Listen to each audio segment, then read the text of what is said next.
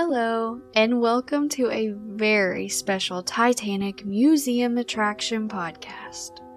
I am Officer Emily, and every October for the last 6 years or so, our Branson, Missouri and Pigeon Forge, Tennessee museums have cleared the decks for a month-long observance of Breast Cancer Awareness Month. Once again, as the days get shorter, the nights grow cooler, and the autumn leaves turn our majestic Smoky Mountains into a stunning canvas of orange, yellow, and gold. But our ships will be awash in pink, the official international color of breast cancer awareness campaigns. From our ship's highly visible locations, passers-by cannot miss seeing the giant, hot pink ribbon draped at the ship's bow, representing the name of a Titanic passenger or crew member who managed to survive the sinking but failed to escape the cancer's undertow. Inside the museums, the pink theme continues to call attention to the International Awareness Campaign, as evidenced by the symbolic pink ribbons pinned to all crew member uniforms.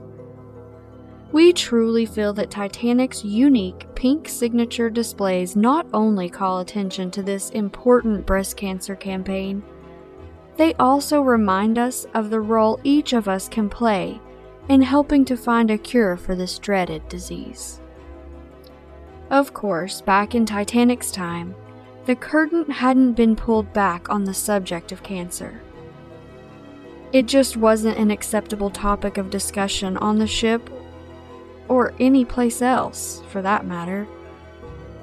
But later the subject could not be ignored by the 46 Titanic passengers who survived the sinking, only to be taken down by 3 devastating words: "You have cancer."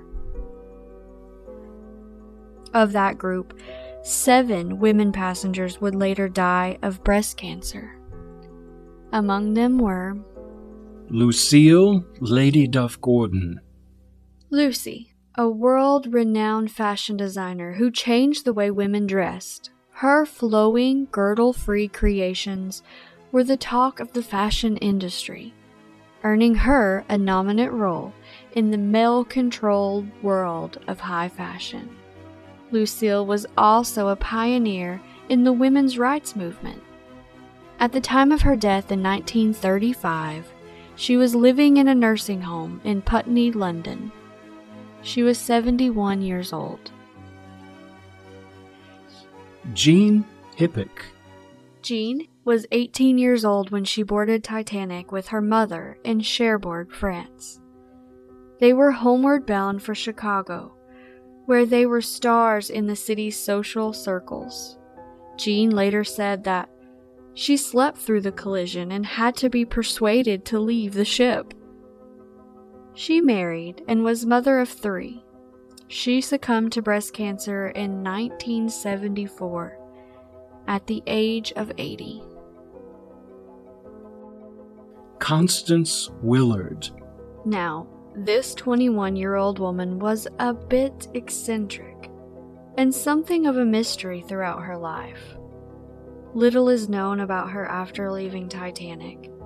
We do know that she never married, and that later showed signs of what we now call post-traumatic stress syndrome. Constance died of breast cancer in 1964 at the age of 74. Eva Hart. Eva Hart was only 7 when she and her parents boarded the Titanic, bound for Canada. Eva and her mother survived the sinking, and her beloved father did not. She failed to shake the nightmares that followed, and at 23 confronted her fears head-on by returning to sea and locking herself in a cabin until her nightmares stopped. She was a strong supporter of women's rights movement and one of the last survivors with memories of Titanic. She was 91 when cancer claimed her in 1996. Benura Ayub. Benura was a Syrian teenager when she boarded Titanic, with a family group bound for Columbus, Ohio. She was a devout Mennonite Christian, married young, and had 7 children. Later, with her husband gone and her family grown, she faded into obscurity until her death in Detroit, Michigan, in 1970, at the age of 75. Helene Baclini. Helene was only 3 years old when she and her mother left their native Syria for America, where her father was well established. Due to the coal strike, Titanic was the only ship going their way. When disaster struck, they managed to survive and reach New York City. Helene married at 26 and died at home at 29 following complications of breast cancer surgery. Elizabeth Bunnell, or Lily as her friends called her, was 62 years old when she boarded Titanic. She was unmarried, with independent means and time to engage in charitable and political causes. She was traveling to Youngstown, Ohio to visit relatives.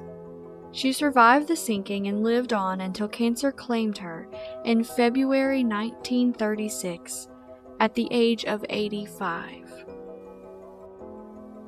These were 7 women from different walks of life, with 2 things in common. They were all on Titanic and they all died of breast cancer. Memories of them have not been lost. Now, their names and their stories live on at the Titanic museums, on our Survivors Wall. Here, we honor them every day and look forward to telling our guests more about them during Breast Cancer Awareness Month.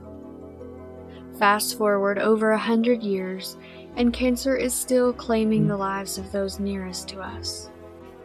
You may be hard-pressed to find someone whose life has not been affected by this disease. And on a very personal note, breast cancer and breast cancer awareness hold a very special spot in my heart. My mother-in-law is a breast cancer survivor. I met her 10 years ago while she was just starting her remission. She has now been in remission for 11 years, and in those 11 years, she has welcomed 2 daughters by marriage, 4 grandsons, and 1 granddaughter. They are all able to know their Nana, and she is here to watch them grow, something she wasn't sure about when she started her journey. For that, we are all incredibly grateful. But cancer doesn't care. Cancer doesn't care what religion you practice. Cancer doesn't care what race you are. It doesn't care how important you are to others or how amazing others may find you.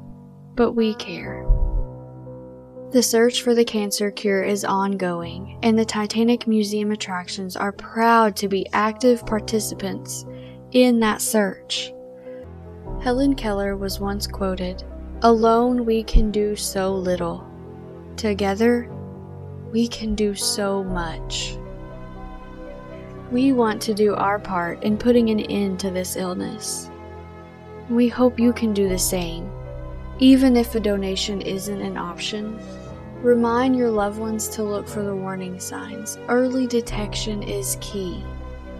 If you are concerned, ask your doctor for advice. Don't put it off. And finally, know that with the advances of modern medicine, just as in the case of my beautiful mother-in-law, there is hope.